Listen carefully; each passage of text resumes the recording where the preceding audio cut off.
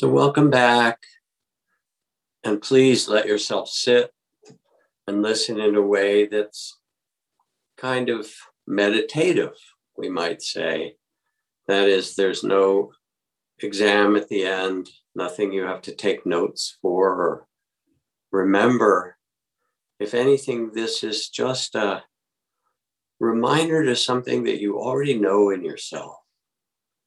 And if there's something that's touched in you, a reminder that matters, then you can keep it. And if things don't seem like they fit, just let them go. Take it as a practice, even as you listen. So here we are, 2021, in the Northern Hemisphere, the winter solstice. And as most everyone knows, that word solstice means the sun is stopping. And we get to feel the turning of the seasons when we pay attention, and the music of the spheres.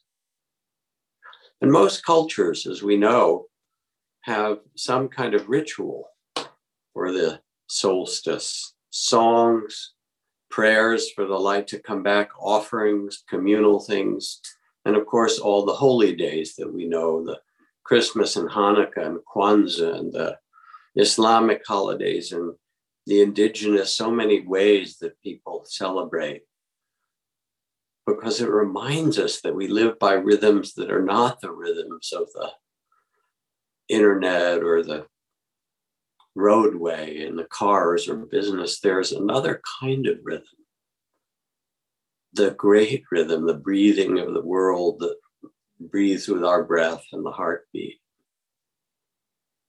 And so we step out of the rhythm of our ordinary life and pause. The question is not the future of humanity, it said, but the presence of eternity.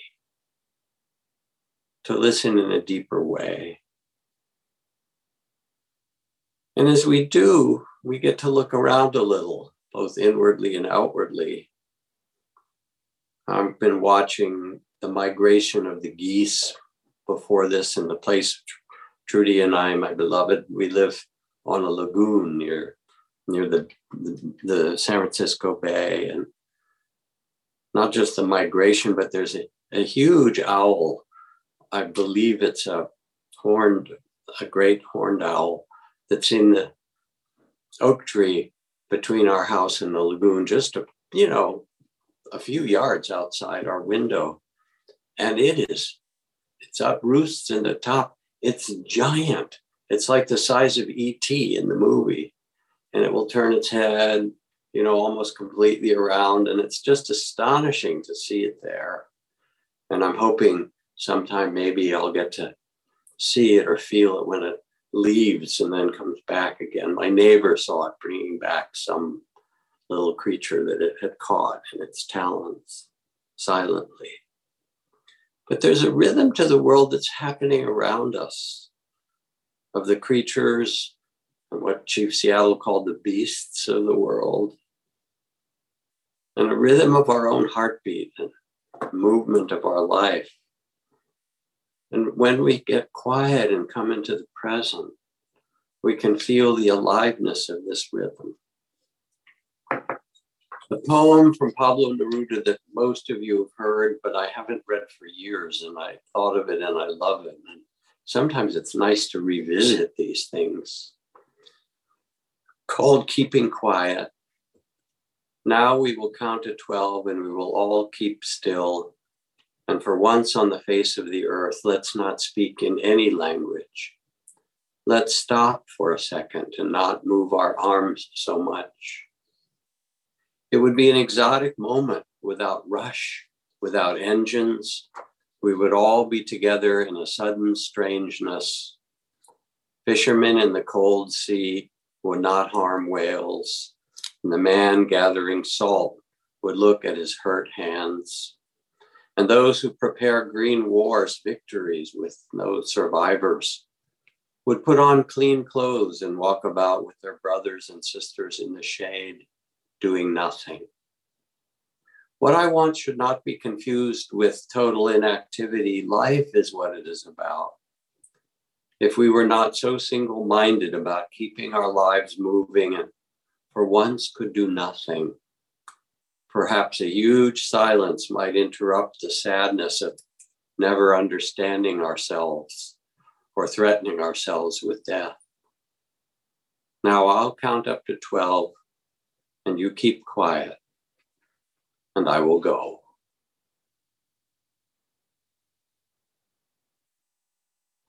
An invitation to quiet the mind, an invitation to love and tenderness, to presence. Now, of course, that all sounds good. It's poetic and gorgeous. He won his Nobel Prize for poetry for good reason. He's the voice of the heart in some way. But it ain't so easy. You know, the advertisements for it make it sound good, but actually, it's really hard when we stop. We stop and try to sit quietly, and it's like there's a layer of ice that needs to thaw before the water can even move inside. Or maybe it's like there's so much speed in our mind and business and planning and doing and so forth, you know, and we try to get still, our body gets quiet, and then it's like in the cartoons when Coyote runs off the cliff and he hasn't looked down yet, and his little legs are still going like this. And then he looks down and goes, whoops, that we're somehow suspended even as we start to meditate. Because when we do sit quietly, as we do sit quietly, face the stillness, then there also arises, we start to feel the grief that we carry for the sorrows of the world and the immense beauty of life. And all of it is there for us when we quiet. And right now there's the next wave of the pandemic, the spread of Omicron, really, really rapidly across the globe. I read that today, 75% of all COVID cases in the US are already Omicron. I think in a couple of days, it'll be 90%. And we can't see friends and family in some cases, or have to cancel our travel plans, and schools are closing, or stores can't stay open, businesses. It's really affecting all of us in some deep way. And when we get quiet, we carry all that because it's there in the field of our lives. We also are aware of the political gridlock, our longing for something better in the body politics that's not happening. And we can feel the weight of the calls for social and economic and racial justice, because the continuing racism and the continuing conflict and targeting of people and the continuing economic disparity, we all feel this. And climate change.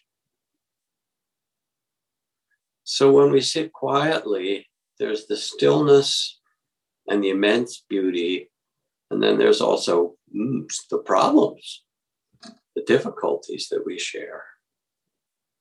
If we try to hold these in our mind and heart with our small self, our limited self, they're overwhelming. They're just too much to bear. But if we hold them as the bodhisattva that we are, the great heart of compassion born in you, the being that's committed to being in this world and to alleviating or diminishing suffering, then all of a sudden it becomes possible. It's like the poet Ryokan, who wrote, said, "Oh, that my priest's robes were wide enough to gather up all the suffering people in this floating world." And you can imagine Ryokan in his priest's robes gathering everyone up into his heart and saying, "Oh, that I could hold them all in my heart." I put my hand on my heart, you could do the same. You can almost feel this, that this is a different way of holding all that we're going through, the immense beauty and the struggles. And don't think that it's not the journey. Go ahead, writes one sage, light your candles, burn your incense, make your prayers, ring your bells, call out to the gods, but watch out, because the gods will come and they will put you on the anvil and fire up the forge and beat you until they turn brass into pure gold. So we're being asked to be greater than ourselves in this time. And I noticed it in myself this year. I've noticed at certain points, I started to think about, well, should I be pulling back? You know, here I'm 76 and a half. I've got hardly, I don't have any unpublished thoughts. You know, I've written a lot, I've done these things, and maybe it's time to just go on a long retreat, to step back. And the world is not as exciting as it used to be. Well, maybe I should travel to some more exotic place or take something new on, or what will make it fresh. And then I had this revelation as I was getting quiet and reflecting. And that is that those reflections are about me, the small self, Jack. Am I bored? Have I done enough? Should I do more? Have I fulfilled my job? Whatever. But when I get quiet, I remembered my bodhisattva vows. And I thought, oh, it's not about me. It's not about whether I retire or not, or what I do. The bodhisattva vows that I've taken, and that many of us have, are so simple. May I be of service. May I, whatever gifts I have, may I help to alleviate the suffering of beings everywhere.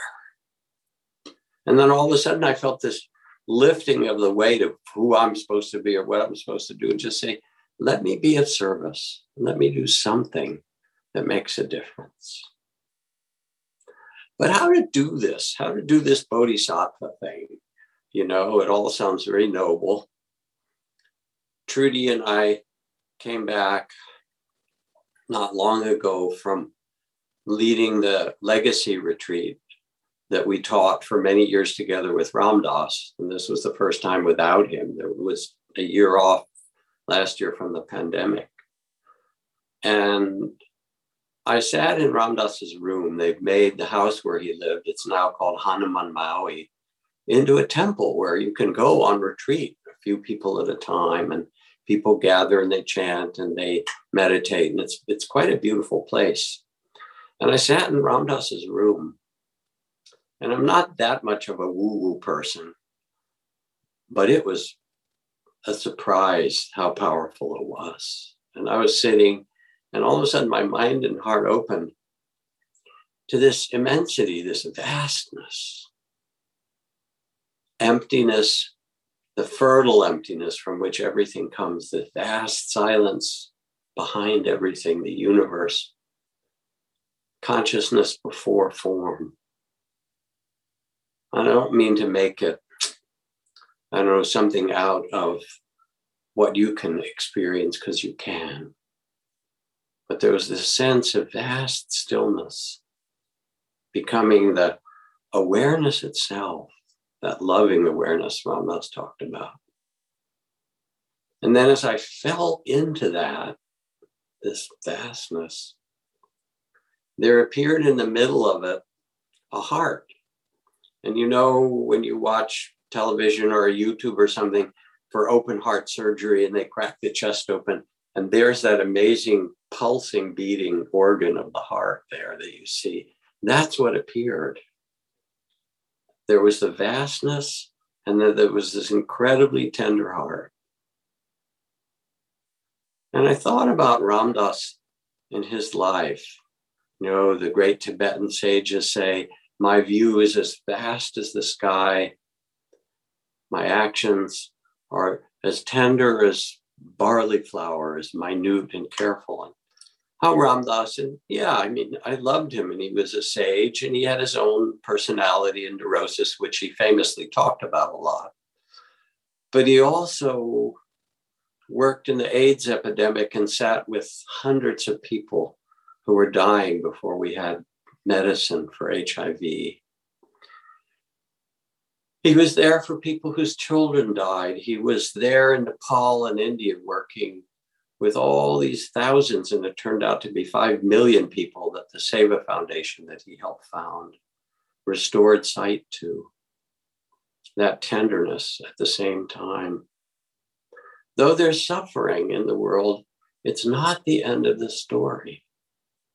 And the inspiration from Ram Dass, there he was in this somewhat broken body after a huge stroke and 20 years in a wheelchair, still unable to move half his body, and repeated infections and hospitalizations. You know, and people get loyal to their suffering, they focus on it.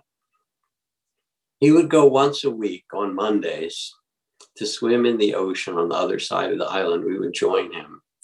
And they'd roll him down in this wheelchair with giant wheels across the sand, put on a life vest and give him a little glove for the one hand he could use, and float him out into the ocean.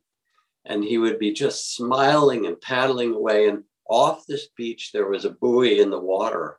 And he would paddle out there, and there would usually be 20 or 30 hippies with flowers throwing around petals in the water like it was the River Ganges or something.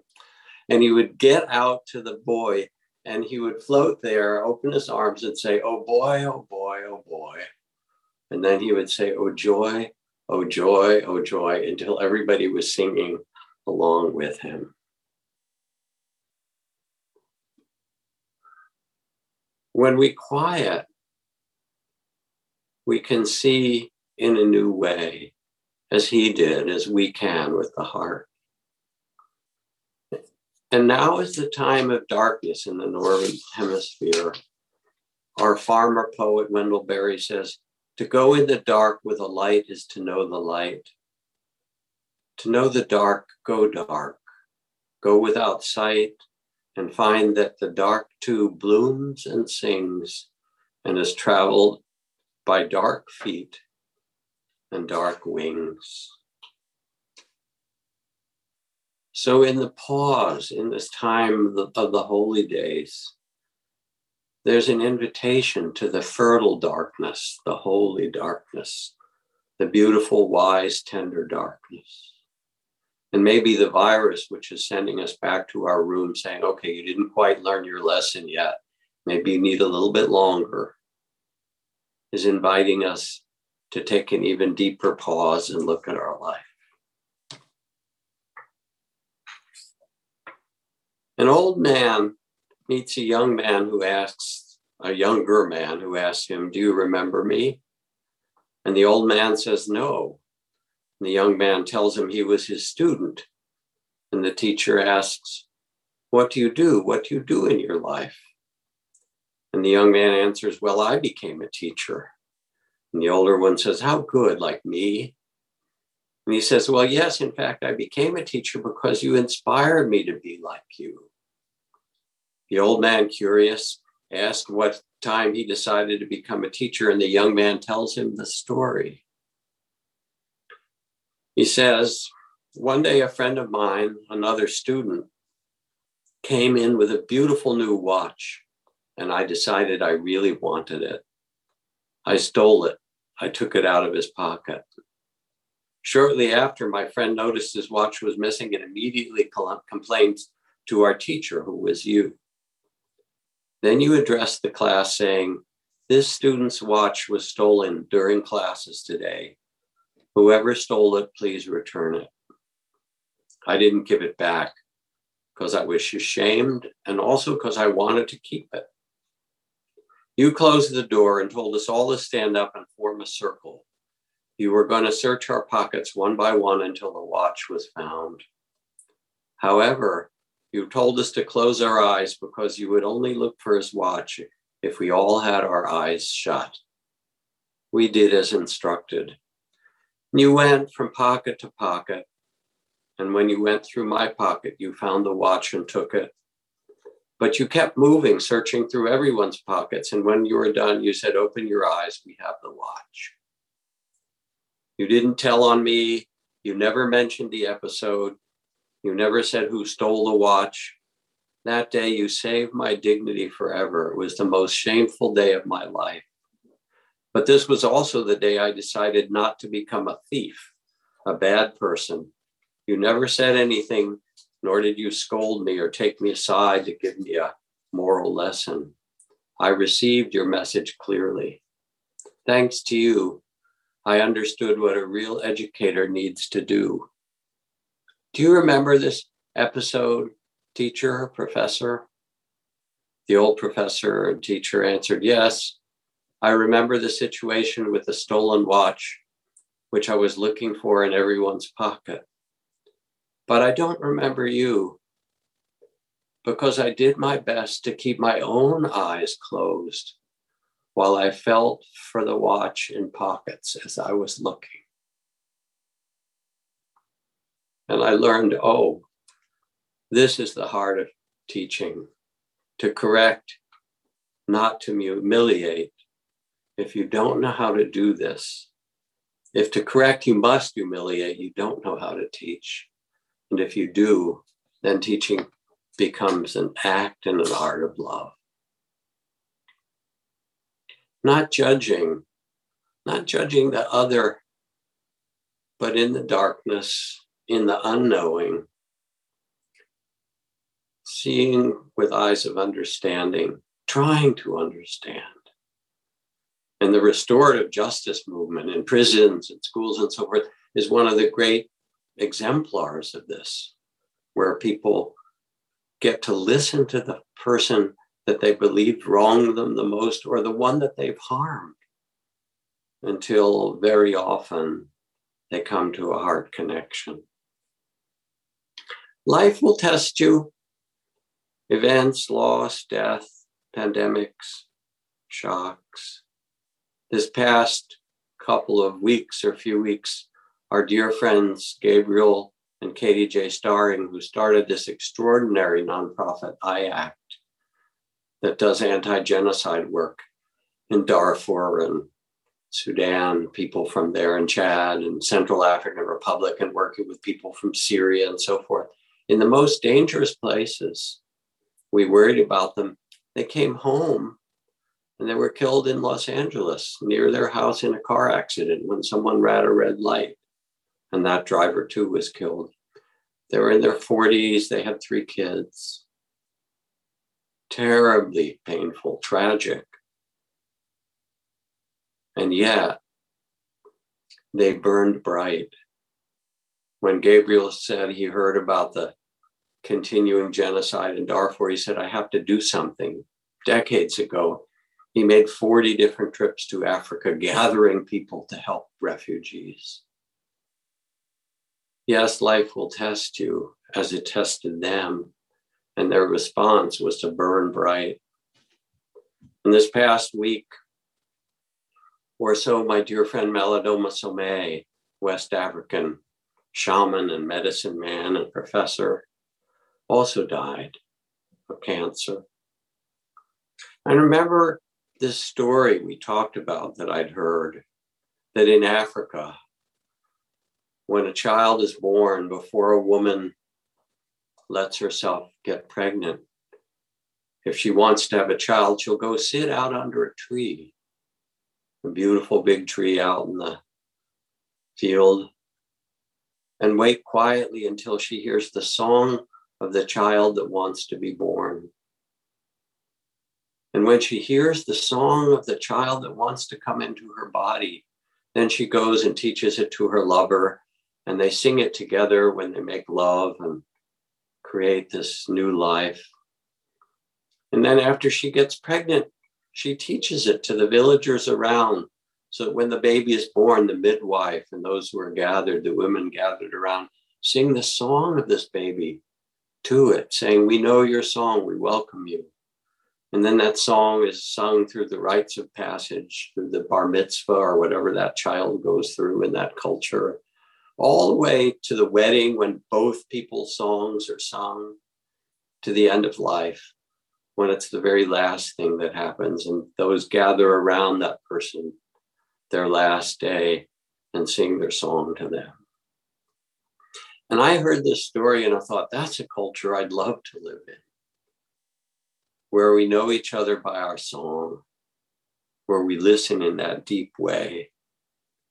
And then Malidoma went on at another time and he said, and I've told this story before here, he said, in the Dagara people and my people, we believe that each child is born carrying gifts for this earth, and that their main task is to deliver their cargo.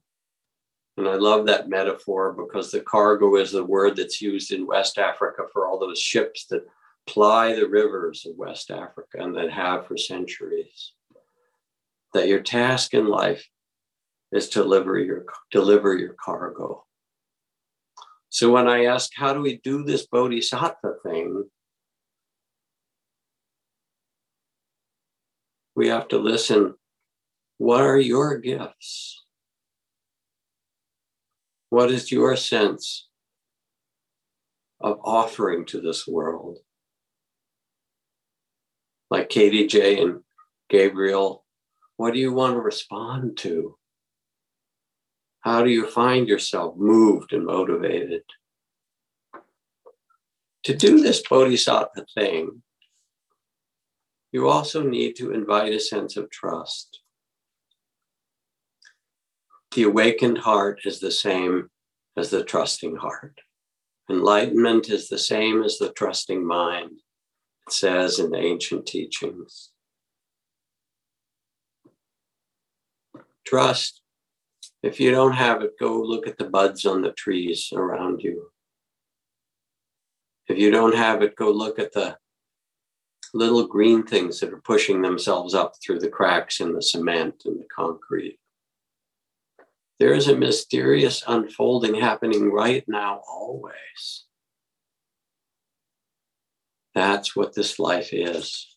It renews itself just as surely as the light will come back from this darkest day of the year in the north. You can trust inwardly, and I know this for 50 years of working with people and inward processes of meditation, retreats, and therapy, that the inner monsters, the fears and rage and grief and guilt and the things that are stuck there, yes, if there's a lot of trauma, they may need to be resourced and supported with safety. But in the end, it's not repressing or judging or fighting. It's inviting the monsters into the heart to let yourself open and say this too. To allow the rage or the fear or even the sense of dying.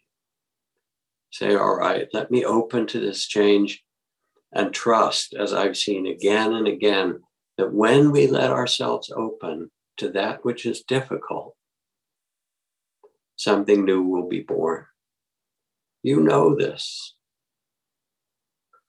Italo Calvino, poet, writes, what is to give light must endure burning. And sometimes we have to go through the darkness, and sometimes we have to go through the fire and endure things. But the heart wants to heal. The body wants to heal. And it turns out even the inner monsters in the end and the fears, they want to be loved. Kind of remarkable to see it in this inner work. Finally, you get this dialogue with the inner fears and monsters and ask, well, what do you need? And they turn into, oh, I just want you to put your arm around me. I want that tenderness. I want to be included too. But it's not just inwardly, it's outwardly. Inwardly and outwardly. And you probably know the story of Dante's Divine Comedy, the masterwork in the 13th century, amazing poet. And he wrote the Divine Comedy inspired by the woman that he fell in love with, Beatrice. It was just before 1300. And Dante spotted this young woman standing on the Ponte Vecchio, this bridge that goes across the river in Florence. It's an amazing, beautiful bridge with all these artwork and shops and various things. And the sight of her lit up his heart and ignited and awakened a sense of love and beauty and the sense of something eternal. And he only got to speak with her for a few times before the plague, the pandemic of the time, took her away. But she somehow became his muse, his inspiration. 650 years later, during World War II, the American army especially were chasing the German army up the Italian peninsula toward the end of the war. And the Germans in retreat were blowing up everything in their wake, including bridges, to try to stop the American progress. But no one wanted to blow up the Ponte Vecchio because Beatrice had stood on it and Dante had written about it. So the leaders of the German army, some of whom had read Dante and knew this great artist, made radio contact with the Americans and said in plain language that they would leave the Ponte Vecchio intact, but only if the Americans would promise not to use it. And the promise held. The bridge was not blown up, and not one American soldier nor one piece of equipment went across it. The bridge was spared in a modern, ruthless war because Beatrice had stood upon it and love had touched Dante. And down through the centuries, it still mattered. So yes, inwardly, the Bodhisattva says, yes, I can hold of this. I invite it all in to my heart, into tea. To be met, to be held, to be loved. But outwardly, yes, there's growing hatred and divisiveness. The Bodhisattva sees this and says, there's a goodness underneath all of this. Under all of this, human beings fundamentally have a good heart. The Bodhisattva honors the truth that everything changes. Remember Mary Oliver saying, to live in this world, you must be able to do three things. To love what is mortal, to hold it against your breast as if your life depends upon it. And when the time comes to let it go, to let it go. And so the very last words of the Buddha were, all things are impermanent. All things are impermanent. This is the truth. And the Bodhisattva says, I love it when it comes, and I love it when it goes. The Bodhisattva also understands the other rules of things, that there's suffering in life. It's not a mistake.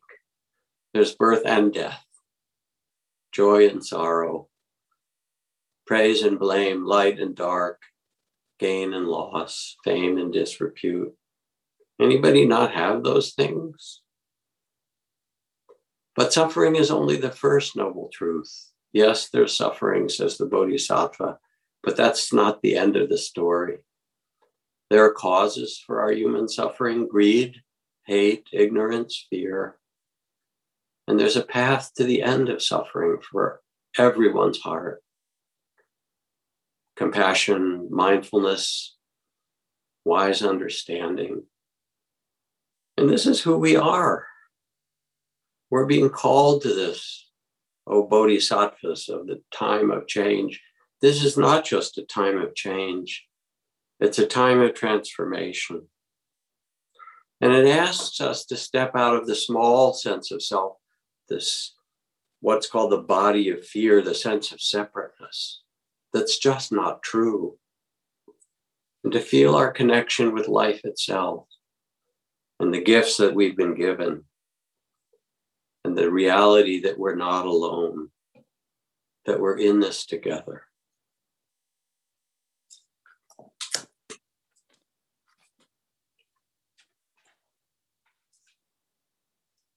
O nobly born, begin the Buddhist text, remember who you really are.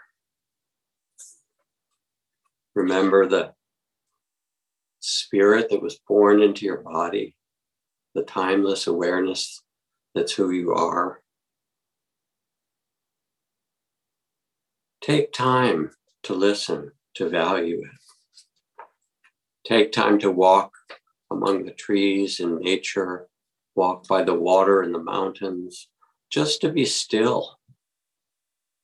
See the rhythms of the oak and the maple, the willows. Take time to meditate. Bodhisattvas, dear ones, don't fear change and don't fear suffering. They're part of the dance of incarnation. This is us. This is who we are. This is what this life, this human embodiment is given. Joy and sorrow, praise and blame, gain and loss. Breathe with it. Like the rivers, feelings and thoughts come and go, relationships come and go. You become the loving heart that says, yes, I can hold all of this greater dance. Dance with it. And if you need to, heal your body. Forgive your lover or your ex. Tell your story. Write poems. Make art. Find a gratitude partner where you send gratitude, something every day you text, this is something I'm grateful for this very day. Make a meal for someone. Stand up for justice. Feel your gifts. Use what's been given to you so that when you leave, the world is a little bit better because you, the Bodhisattva, was here.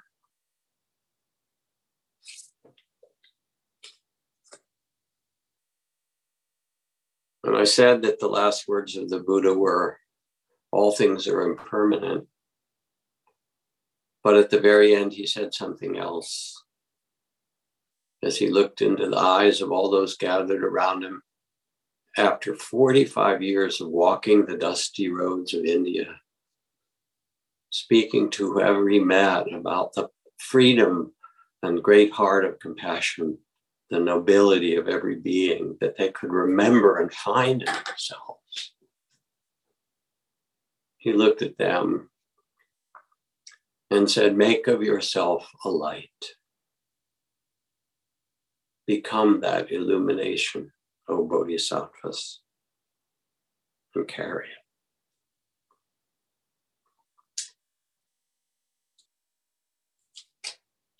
Nelson Mandela, keep one's head pointed toward the sun and one's feet moving forward.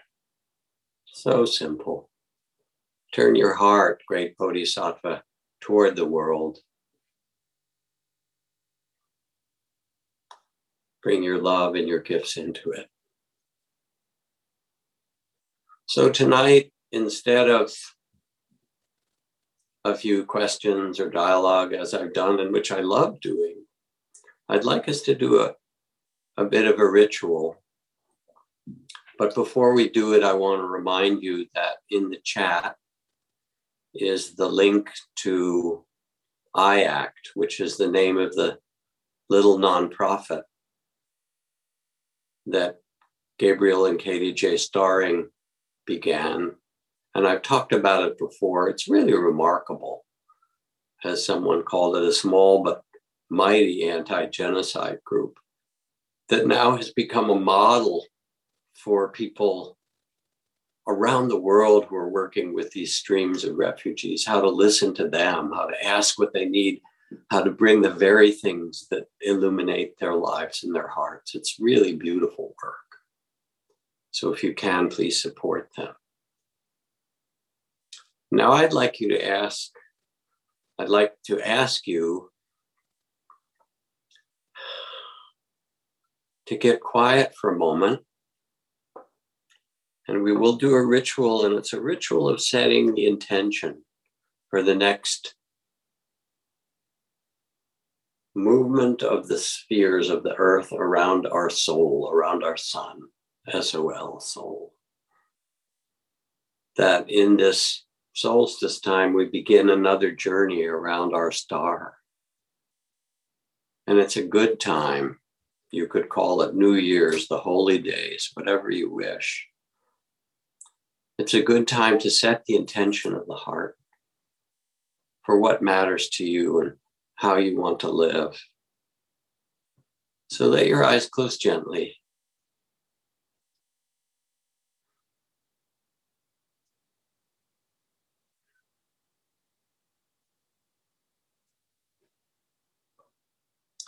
And the Dalai Lama wakes up early in the morning in the dark and chants his bodhisattva vows. May I be a boat or raft, a bridge to help those cross the flood. May I be food for the hungry and medicine for the sick.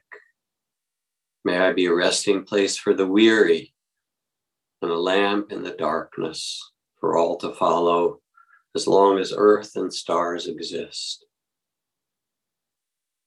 That's a very poetic way to say it. But let yourself set an intention or a vow. And it's never too late to start over. Today is the perfect day to set the most beautiful intention of your heart. And it could be just as simple as, I vow to be kind. Listen, you will know.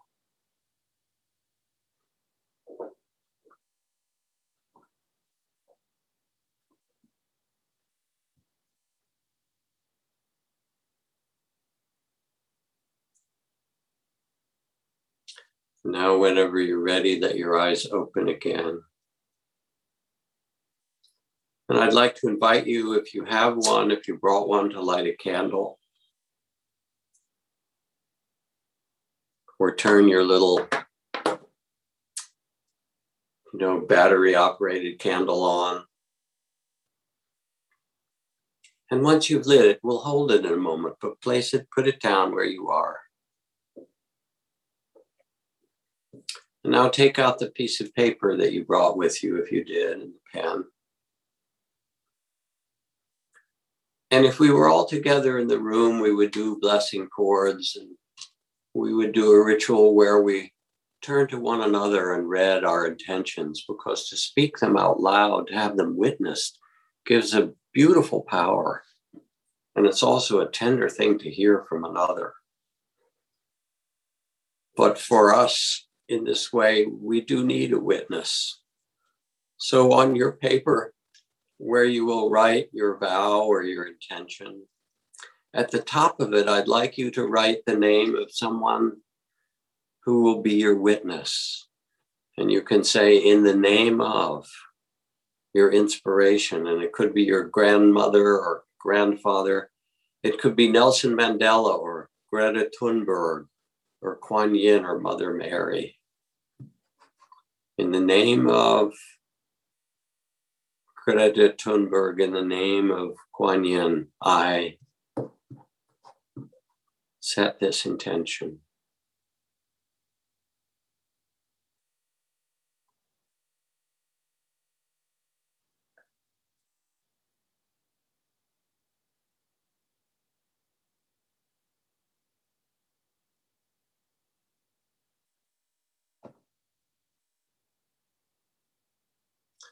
Let yourself finish up what you're writing. If there's more, you can add to it later.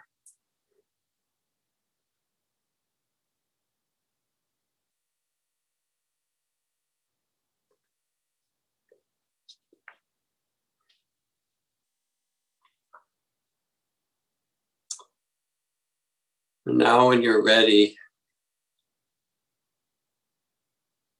Jesse, would you unmute everyone, please? You can all unmute yourself. You now have permission. And hold your candle up. And you bow. And let us all read them aloud. I don't know how this is going to work, but I'm very interested because there's something compelling and beautiful about giving voice to these words from the heart. So go ahead and hold the candle, and we are all witnesses as we read these together. Okay. In the name of my grandchildren's intention,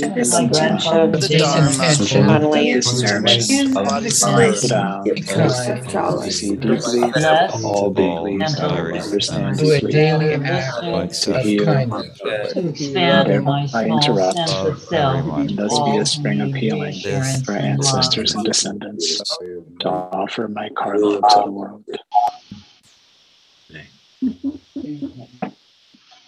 Well, it was a little cacophonous like life, but it was still a beautiful thing to do. Beautiful. So take this paper, keep it, put it in some place. You have the witness, whoever you wrote down. You want to put it in the witness for you, who is in the name of, that would be fun to see. And I end beside with a little blessing chant at the end. I want to read a poem that I read periodically. 30 years ago, a woman named Lynn Parks came to a Monday night class, a poet who lived in Marin, who since died. And to explain one line in her poem, she had brittle bone disease, which means as a child that many times when she fell, she said she broke her bones 14 times as a girl, as a child. But here's her poem. Take the time to meditate, to pray. It is the sweet oil that eases the hinge into the garden so the doorway can swing open easily. You can always go there. Consider yourself blessed. The stones that break your bones will build the altar of your love. Your home is the garden. Carry its odor hidden in you into the city. Suddenly your enemies will buy seed packets and fall to their knees to plant flowers in the dirt by the road. They'll call you friend, and honor your passing among them. Give everything away except your garden, your worry, your fear, your small-mindedness. Your garden can never be taken from you.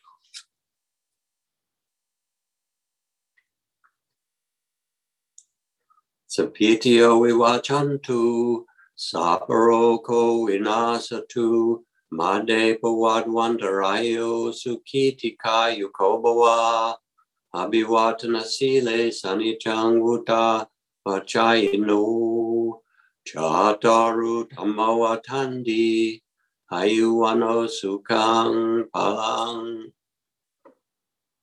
And just as the rain falls on all things, nourishing them with its sweet water, beings everywhere welcoming the rain.